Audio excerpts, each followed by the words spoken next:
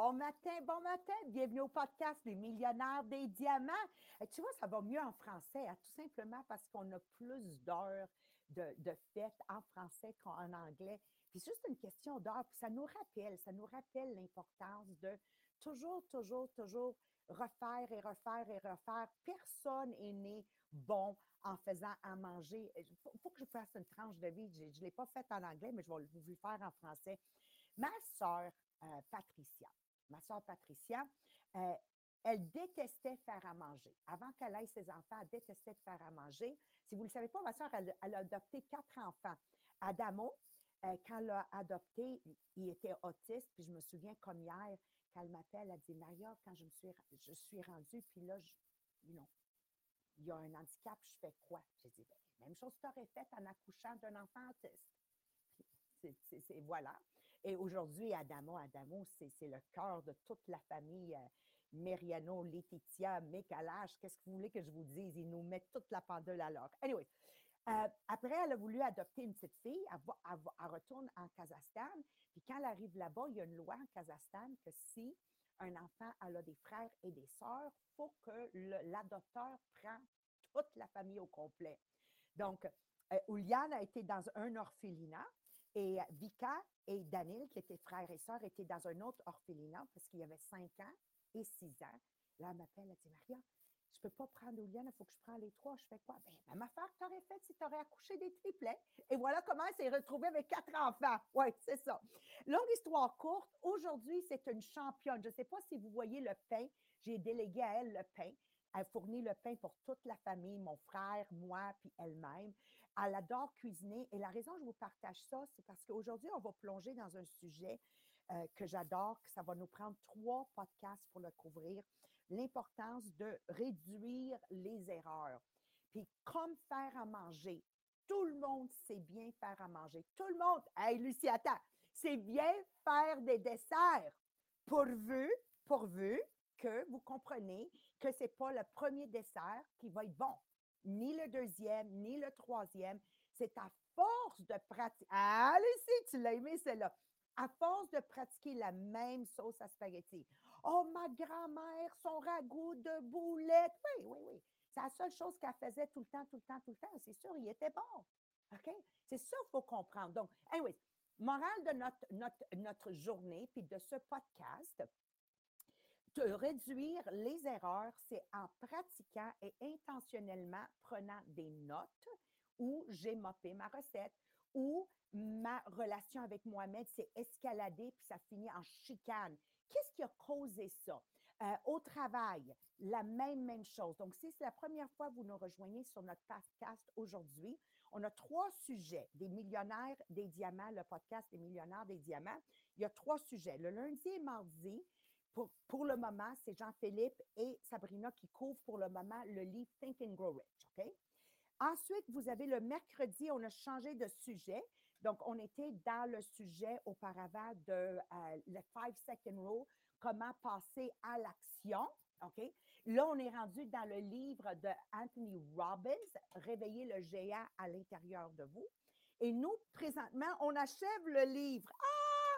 La communication digitale. Puis, Marie-Pierre, tu sais, ce matin, je partageais avec toi, Jean-Philippe et Sabrina, si j'avais su ça, si j'avais lu ce livre il y a 20 ans en arrière, je pense qu'au lieu de vendre 30 millions avec notre organisation, aujourd'hui, on serait déjà en train de vendre, comme vous voyez ma vision en arrière, 280 millions.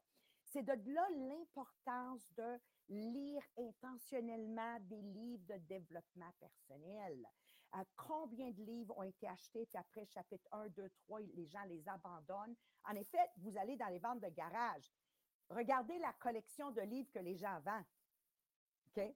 Je vous le dis, là, la grosse batch de livres qu'ils vendent, ce sont des livres de développement personnel. Et voilà de où le besoin du podcast a été créé. C'est un besoin personnel à moi, Maria, là. Puis je me suis trouvé une équipe sur la coche, engagée, responsable, dédiée. Parce qu'un livre doit être dévoré, un livre doit être prise des notes. Donc, ce matin, pour celles qui sont sur Zoom et celles qui me voient sur le live, Puis en passant, dès que Marie-Pierre commence à partir de la formation, je vais aller répondre sur le live. Marie-Pierre répond et interagit sur le Podbean. Moi, c'est sur le live sur Facebook, mais je vais vous montrer comment je m'y prends. Première étape, j'achète un livre qui m'intéresse. Je le lis, je le souligne, je prends des notes. Deuxième étape, je m'en vais dans un cahier à part. Je suis en train de faire ça toute ma vie, depuis que j'ai commencé dans mon MLM à l'âge de 18 ans. Et dans mon livre, il est tout décortiqué chapitre par chapitre. Mon interprétation y est prise à note. En plus, maintenant, grâce à toi, Marie-Pierre, on rajoute des notes dans les notes qu'on appelle. Donc, je te donne un exemple. La semaine passée, on a parlé de réduire l'erreur. Donc, on a parlé voyons, je vais te dire son nom en français. Ben, on ne peut pas, c'est Churchill, le président des États-Unis, Churchill. Oui, ben oui, je cherche en français le nom. Quand il a rencontré James, le pilote courageux dans la Deuxième Guerre, qui a éteint un feu dans un des moteurs sur l'avion, le Wellington Bomber. C'est les gros avions LED, là, OK? Il s'est attaché avec une corde, il est allé sur l'aile pour éteindre un moteur qui avait pogné en feu. Puis là, le président a voulu le rencontrer pour lui donner une médaille de bravoure.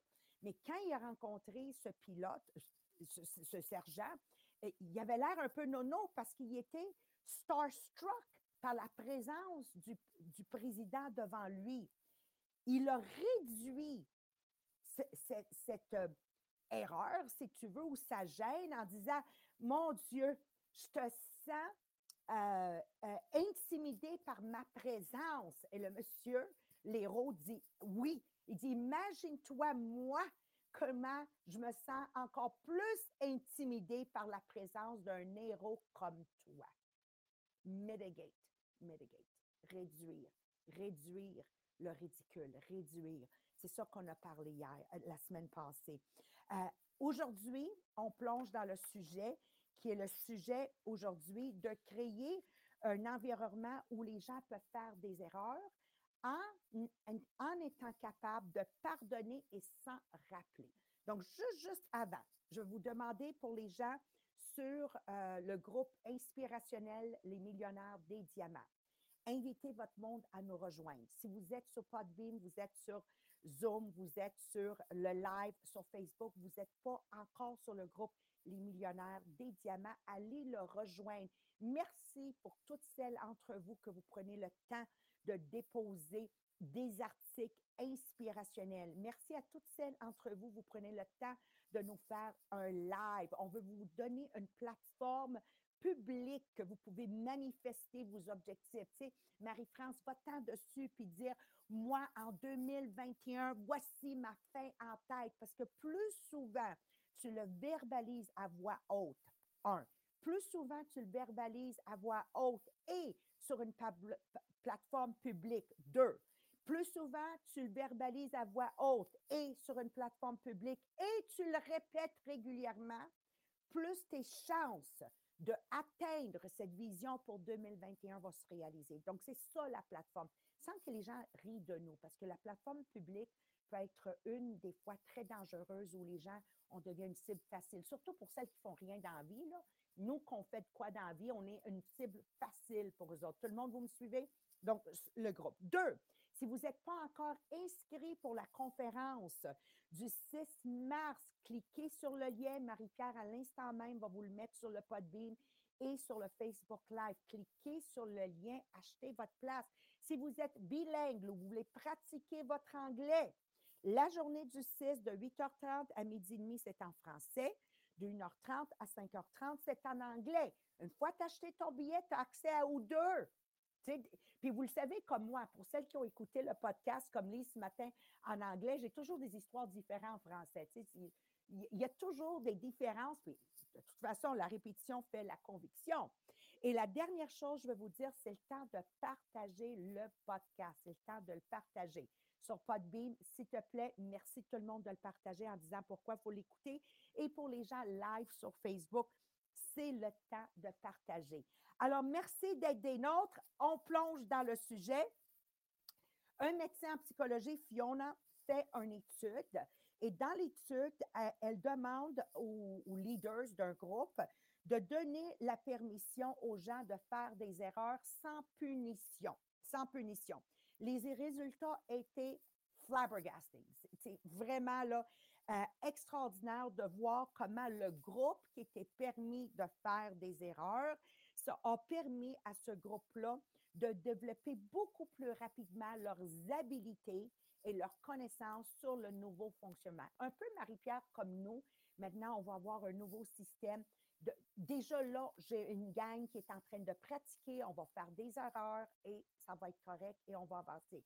Si on prend l'exemple de notre multi-level marketing à nous, donc moi, pour celles qui ne me connaissent pas, je m'appelle Maria Meriano, ça fait 37 ans que je suis dans mon MLM à moi, multi-level marketing, on appelle ça du network marketing, du marketing de réseau, je ne sais plus comment l'appeler. 37 ans, mais 37 ans de succès l'année passée pour, juste que les gens le savent, 30 millions de dollars de ventes. Quand avec le COVID, on avait planté du nez d'aplomb, on était capable justement créer un environnement où l'erreur était permise. Marie-France, tu faisais partie de cette équipe de directeurs que le vendredi, on se rencontrait, puis on partait de en avril. Oh, OK, on fait ça, on fait ça, on fait ça. Erreur, erreur, erreur. On revient. OK, non, on ne le fait plus, on ne le fait plus, on ne le fait plus.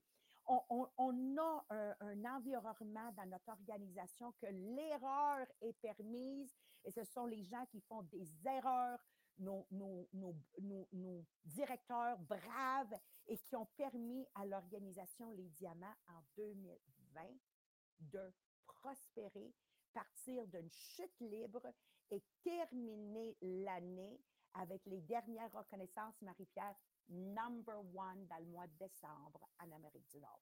So, how do you go de moins 3 millions quelques à number one en créant une ambiance où l'erreur est permise?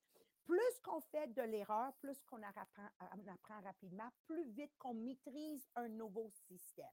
Donc, exemple, comme maintenant le nouveau façon de faire des parties qui est en live, en Zoom, whatever we want. En même temps, nos erreurs bâtissent notre résilience. Résilience est la différence entre les gens qui continuent à prospérer en faisant des erreurs versus les gens qui ont tellement d'orgueil qui se sont empêchés toute une vie de réussir parce qu'ils sont incapables d'accepter une erreur de eux-mêmes et en plus, ils essayent de se défendre. Pourquoi que ce n'était pas une erreur ou juste oh my God, ça c'est du monde qui avanceront jamais dans la vie, qui doivent toujours justifier puis qui ne comprennent pas que tout simplement, j'ai fait une erreur, je l'avoue, next, et on avance. So, les gens qui vont bouncer back rapidement dès les erreurs, ce sont les gens naturellement qui vont continuer à croître dans la vie. On a donné des exemples avec Ahmed quand il avait échappé les Taos Royal Dolphins que j'avais hérités de ma mère. OK? Alors, on a mitigé, oui, l'erreur en disant, Ahmed, tu t'es pas blessé? Non, OK, va t'asseoir, maman va nettoyer. Donc, je bâtis quoi chez Ahmed? Bien, je bâtis qu'il va continuer à faire des erreurs et apprendre de ses erreurs.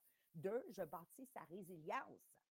Parce que quand on ne nous assomme pas, la résilience veut dire qu'il va continuer à avancer et accepter que les erreurs sont là pour qu'il tombe vers l'avant et non qu'il tombe vers l'arrière, puis après, il arrête de faire des choses. Donc, dans ma famille, c'est une culture qui, je me rends compte, Marie-Pierre, avec le livre, Forgive, se pardonner et se rappeler, est une culture très, très forte chez nous.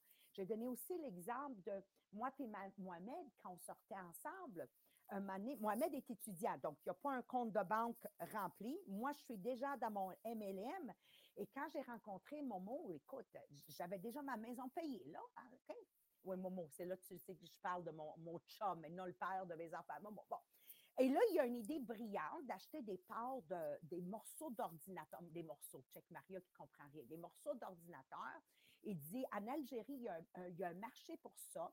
Je vais les importer, les morceaux, puis on va rebâtir les ordinateurs là-bas. Longue histoire courte, le premier 10 000 là, à l'époque, c'était de l'argent, là. C'était un échec total. Je n'ai pas dit, hey, tu as brûlé mon argent, tu m'avais dit qu'on le convertirait en 30 000. Non.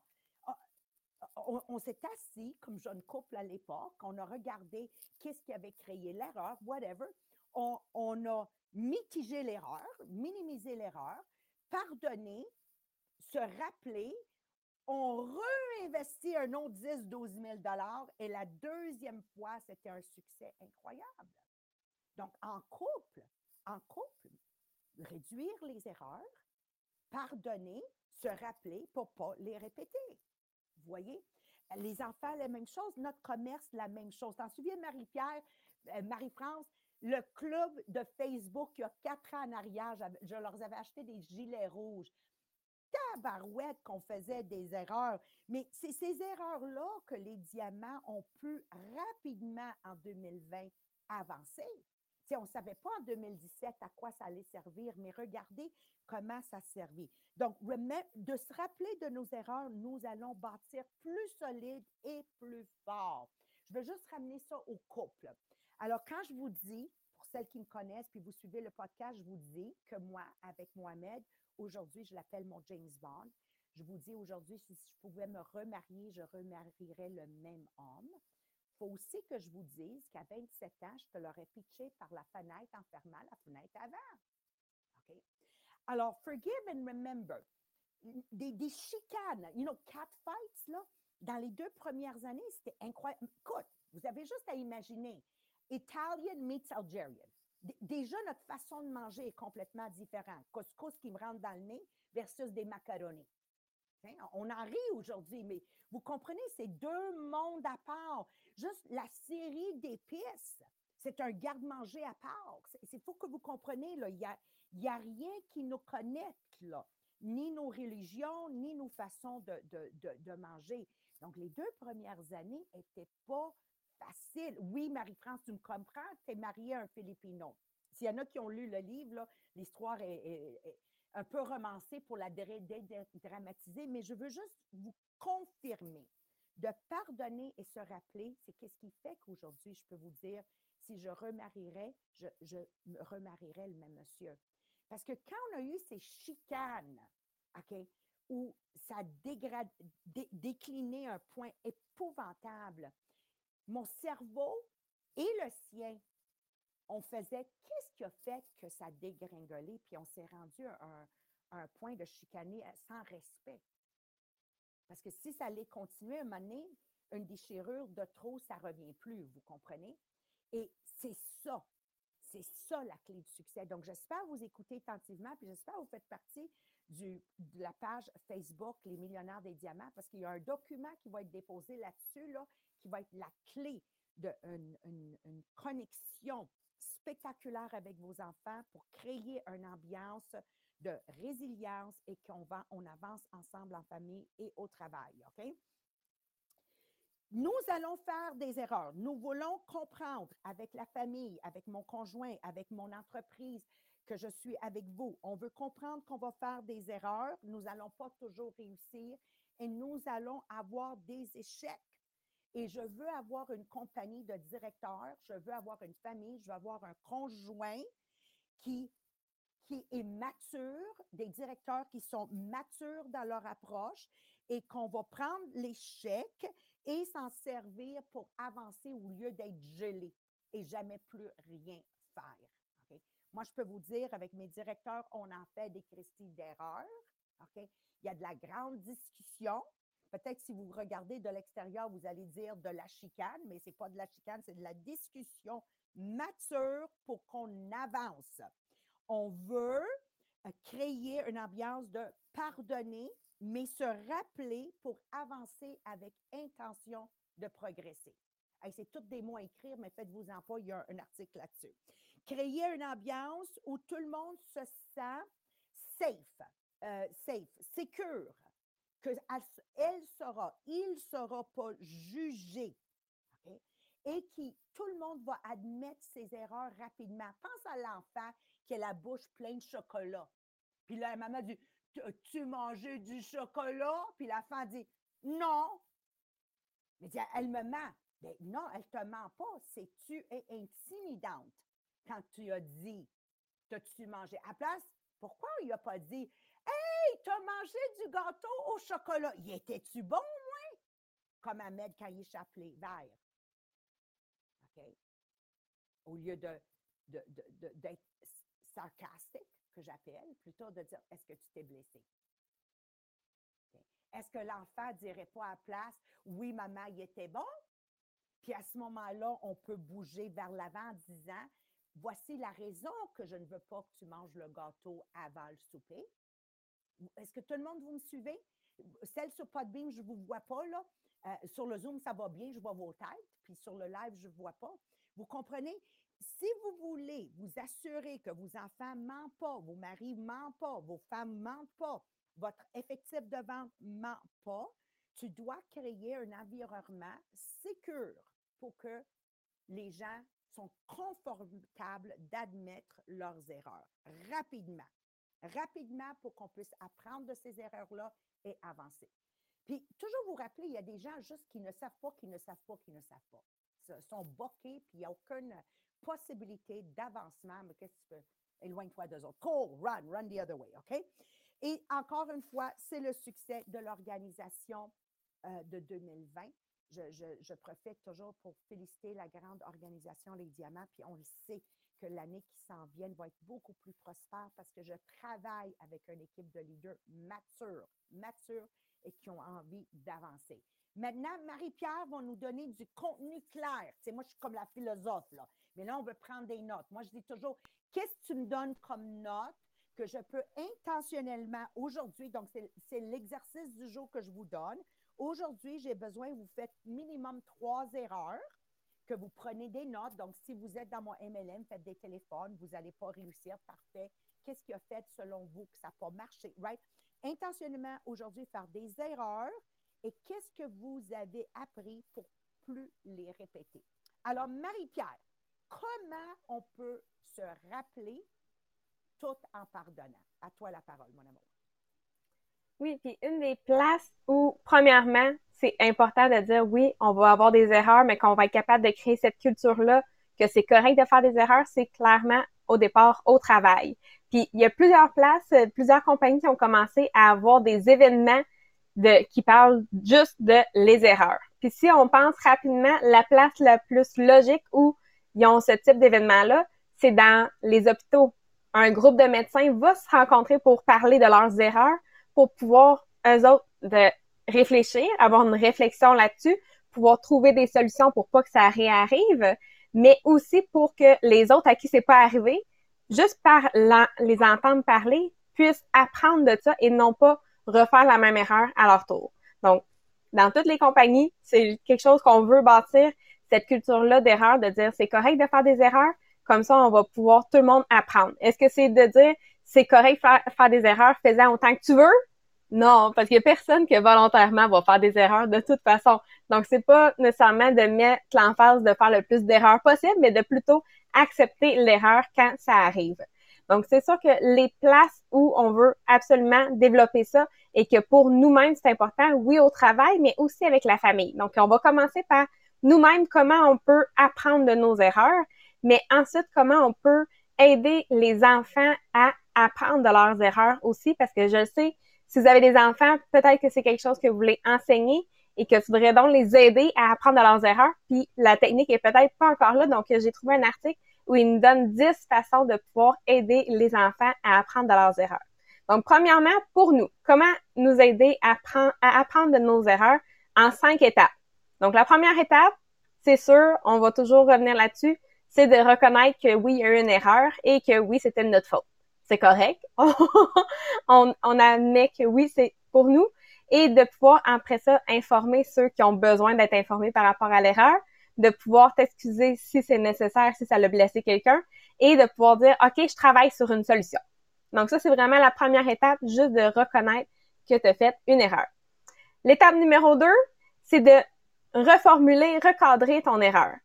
Parce que la façon que tu vois tes erreurs vont déterminer la façon que tu vas y réagir et qu'est-ce que tu vas faire par la suite.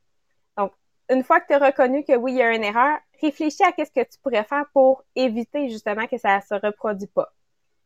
L'objectif, c'est pas de te flageller en disant t'as fait des erreurs, mais c'est plutôt de prendre une pause, de prendre un moment pour réfléchir et juste commencer à voir c'est quoi les façons qu'on peut tirer des bénéfices de cette situation-là. Donc, l'étape numéro 2, c'est vraiment juste de recadrer ta façon de voir ton erreur pour pouvoir vraiment y réfléchir et pouvoir avoir des bénéfices par la suite. L'étape numéro 3, c'est d'analyser maintenant l'erreur.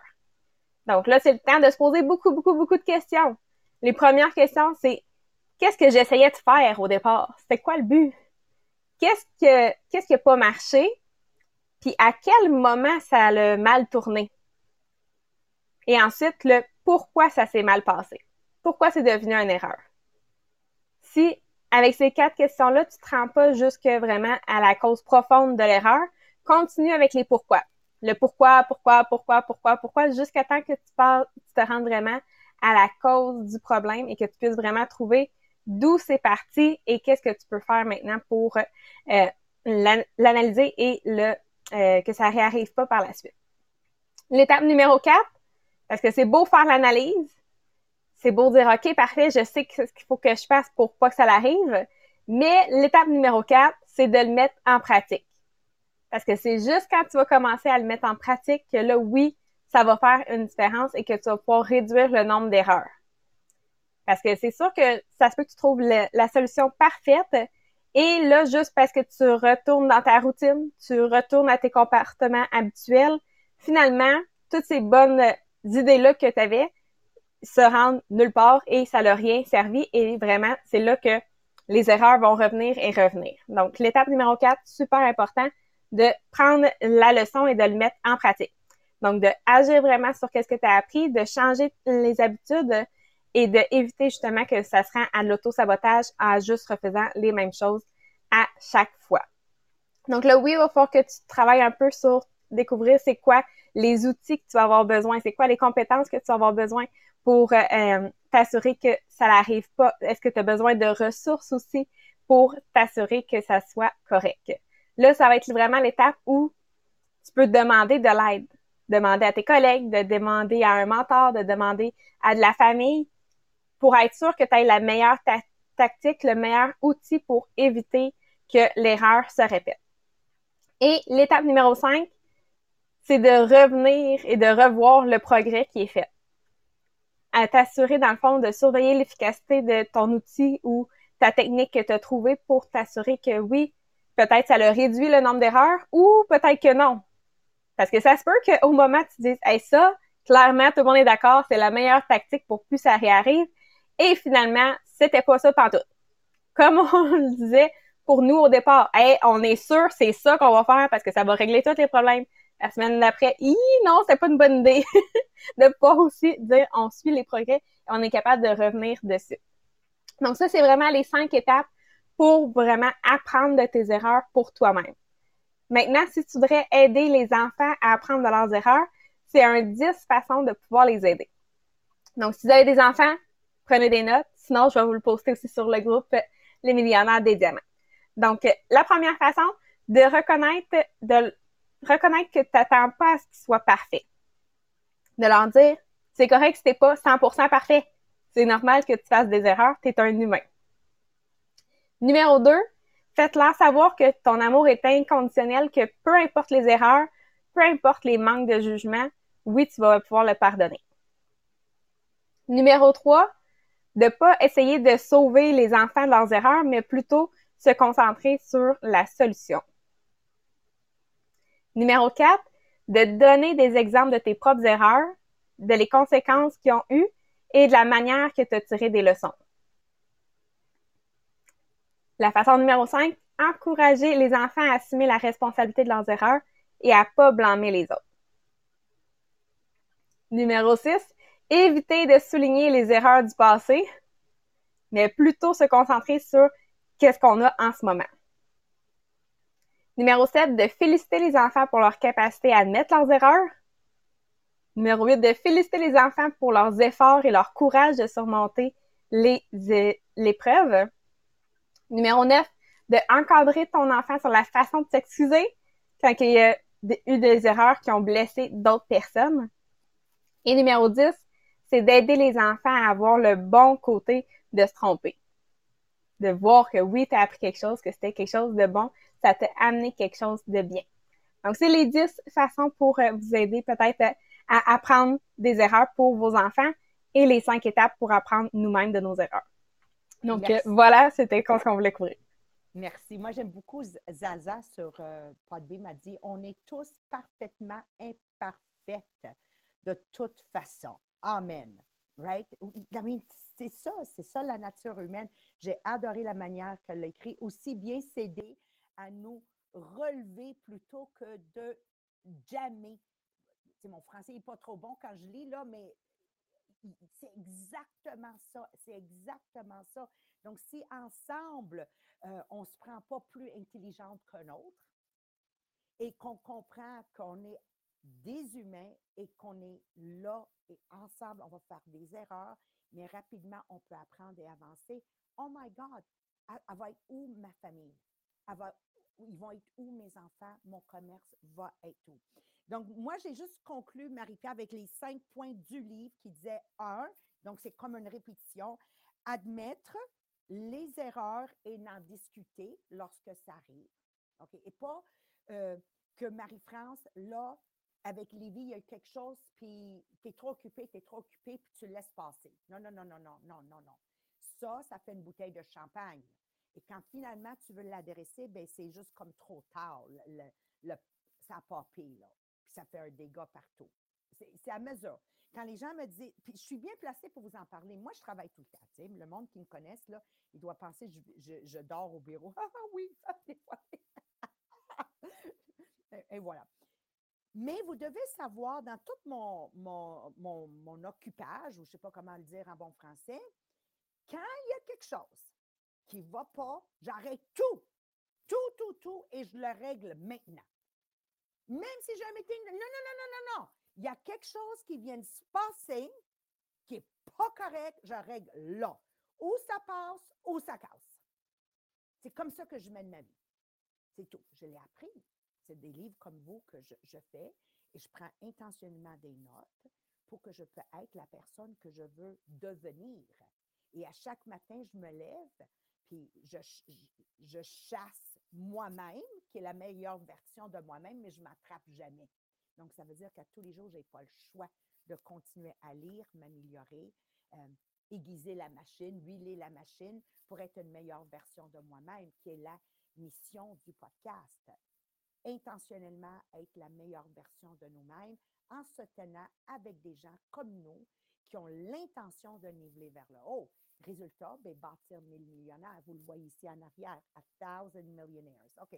B, encourager le dialogue pour nourrir une ambiance d'honnêteté, de croissance avec mon mari, mes enfants, avec vous, mon commerce. Okay? C'est séparer toujours la personne de l'erreur. Plutôt de dire tu as fait une erreur à place de dire le projet était une erreur. Tu sais, Mohamed, là, le projet de les ordinateurs était une erreur, hein? OK. Comment on peut l'améliorer versus tu as perdu mon argent. Tu n'as pas su quoi faire. Non, non, non, non. Separate the two. D. Apprendre de nos erreurs en prenant des notes. En prenant des notes. Encore pour celles qui sont sur le live ou sur le Zoom. Look, ça c'est pour un livre. Check les notes, check les notes. Je pourrais le réécrire, le livre, avec plus de détails. Vous voyez, il faut toujours que l'élève dépasse le maître. Tout le temps, tout le temps, tout le temps. Tout le temps, tout le temps, tout le temps. E. Create a risk-taking and failure system. Créer un système à la maison que ça encourage de prendre le risque, ça encourage l'erreur. Dans mon entreprise, j'encourage que les gens prennent le... Jean-Philippe, essaye ça. OK, Marie-France, essaye ça. OK, Julie, essaye ça. I encourage risk-taking. Okay. Puis quand l'erreur a eu lieu, on apprend de ces erreurs. Encore une fois, je vais vous dire très, très important, very important, d'être méthodique dans votre approche à pardonner et vous rappeler. Être très méthodique, j'encourage le papier et le stylo. Il n'y a aucun moyen que nous allons bâtir plus fort, bâtir la résilience, tomber en avant, vers l'avant, sans un papier puis un stylo.